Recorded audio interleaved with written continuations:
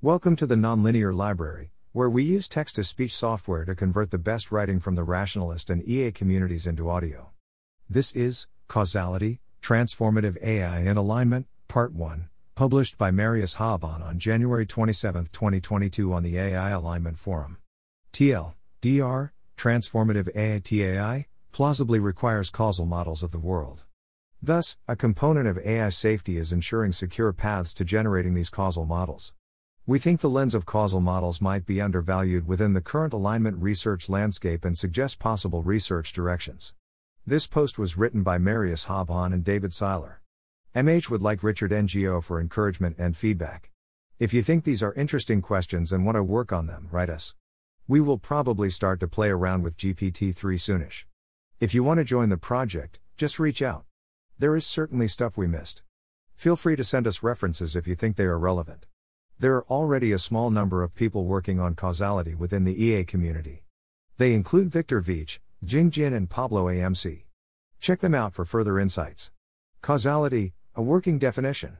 Just to get this out of the way, we follow a broad definition of causality, i.e. we assume it can be learned from some data and doesn't have to be put into the model by humans. Furthermore, we don't think the representation has to be explicit, for example in a probabilistic model, but could be represented in other ways, for example in the weights of neural networks. But what is it? In a loose sense, you already know, things make other things happen. When you touch a light switch and a light comes on, that's causality. There is a more technical sense in which no one understands causality, not even Judea Pearl. Where does causal information ultimately come from if you have to make causal assumptions to get it? For that matter, how do we get variables out of undifferentiated sense data? But it's possible to get useful results without understanding causality precisely, and for our purposes, it's enough to approach the question at the level of causal models. Concretely, you can draw circles around phenomena in the world, like a switch and a light bulb, to make them into nodes in a graph, and draw arrows between those nodes to represent their causal relationships, from the switch to the light bulb if you think the switch causes the light bulb to turn on, or from the light bulb to the switch if you think it's the other way around. There's an old sequences post that covers the background in more detail. The key points for practical purposes are that causal models are sparse, and thus easy to reason about and make predictions with, or at least, easier to reason about than the joint distribution over all your life experiences. Can be segmented by observations. Suppose you know that the light switch controls the flow of current to the bulb and that the current determines whether the bulb is on or off. Then, if you observe that there's no current in the wire, maybe there's a blackout, then you don't need to know anything about the state of the switch to know the state of the bulb. Able to evaluate counterfactuals. If the light switch is presently off, but you want to imagine what would happen if it were on, your causal model can tell you, insofar as it's correct. Why does causality matter? Causal, compared to correlational, information has two main advantages. For the following section, I got help from a fellow Ph.D. student. 1. Data efficiency. Markov factorization. Mathematically speaking, Markov factorization ensures conditional independence between some nodes given other nodes. In practice, this means that we can write a joint probability distribution as a sparse graph where only some nodes are connected if we assume causality. It introduces sparsity. Namely, if we have a joint with n binary random variables, it would have 2 to the power of n, 1 independent parameters, the last one is determined to make the sum equal to 1.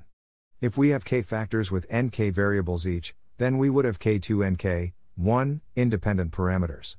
For n equals 20 and k equals 4, the numbers are 1,048,576 versus 124 Patrick Risinger.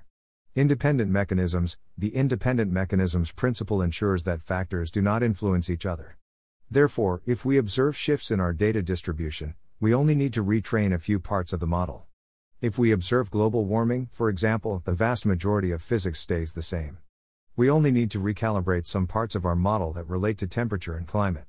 Another example is the light bulb blackout scenario from above. If you know there is a blackout, you don't need to flip the switch to know that the light won't turn on. The conclusion of these two statements is that correlational models assume a lot more relations between variables than causal models, and the entire model needs to be retrained every time the data changes.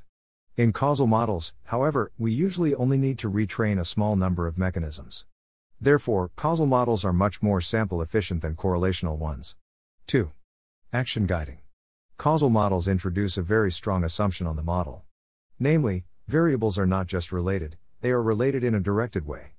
Thus, causal models imply a testable hypothesis. If our causal model is that taking a specific drug reduces the severity of a disease, then we can test this with an RCT.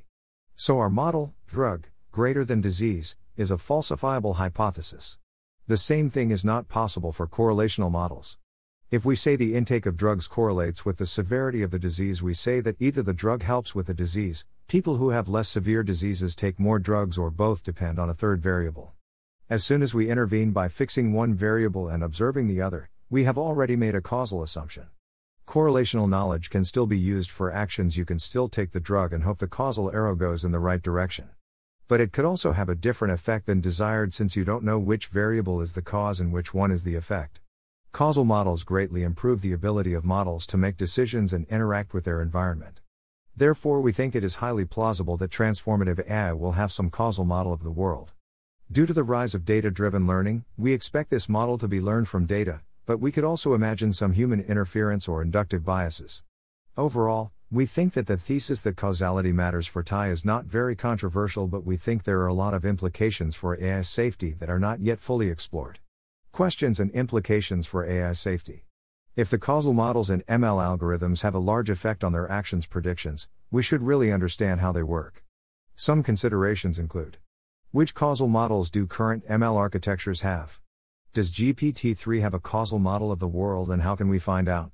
Can we find sets of prompts that give us relevant information about this question? Can interpretability tell us something about the internal causal model? If our ML model has learned a slightly wrong causal model of the world, it will make incorrect predictions on data points outside of the training distribution. Therefore, it seems relevant to understand which kind of model the algorithm is acting on. This is a subcategory of alignment and interpretability. What are the inductive biases of causal models? Do classification networks learn causality, and do they even need to? We know from interpretability that they learn associations, but is it more if structure X is in the image than Y, or structure X and label Y seem related? Which inductive biases do LLMs have? WRT causality.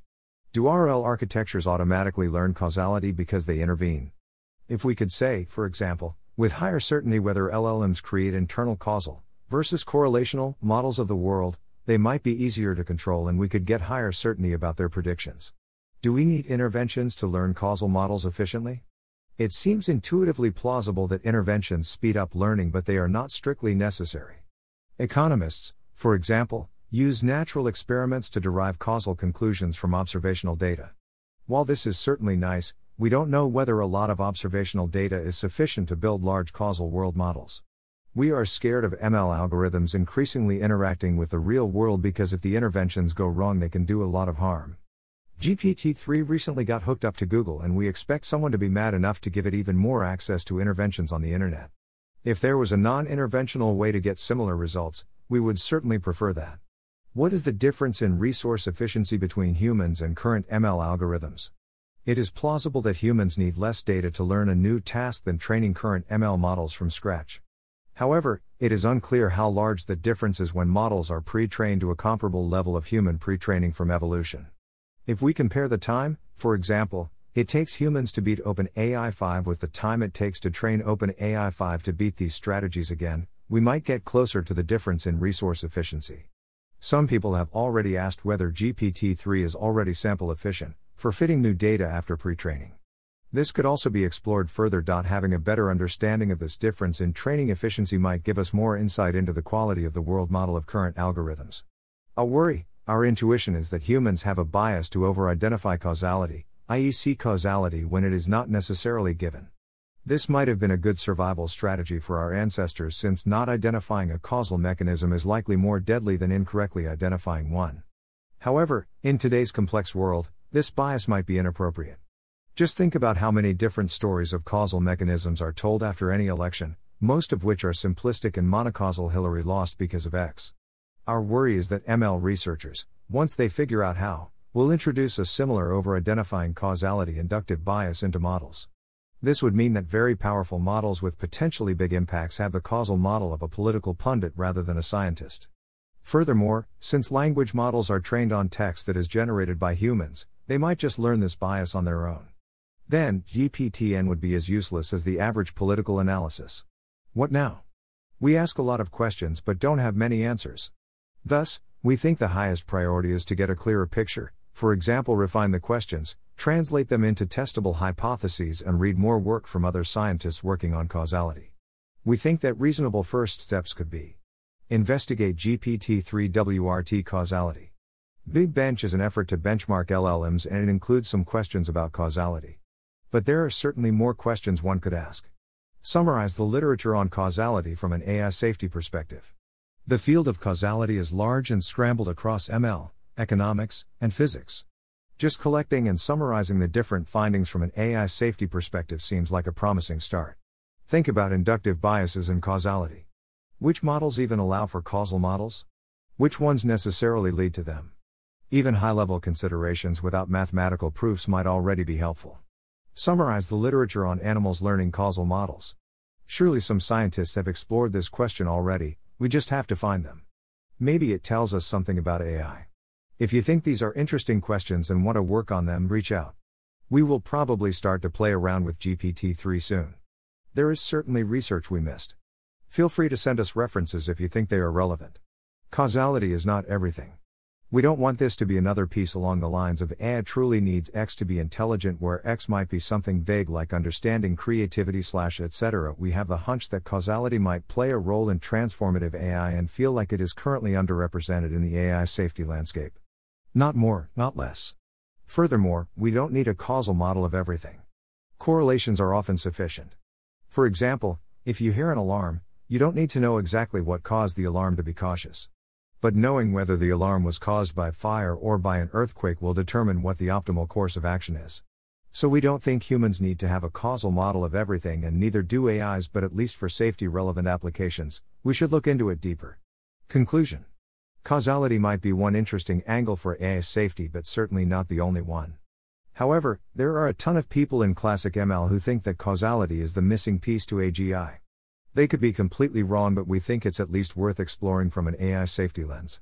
In this post, we outlined why causality might be relevant for TAI, which kind of questions might be relevant, and how we could start answering them. Appendix. Is there a clear distinction between causality and correlation? Some people will see our definition as naive and undercomplex. Maybe there is no such thing as causality and it's all just different shades of correlation.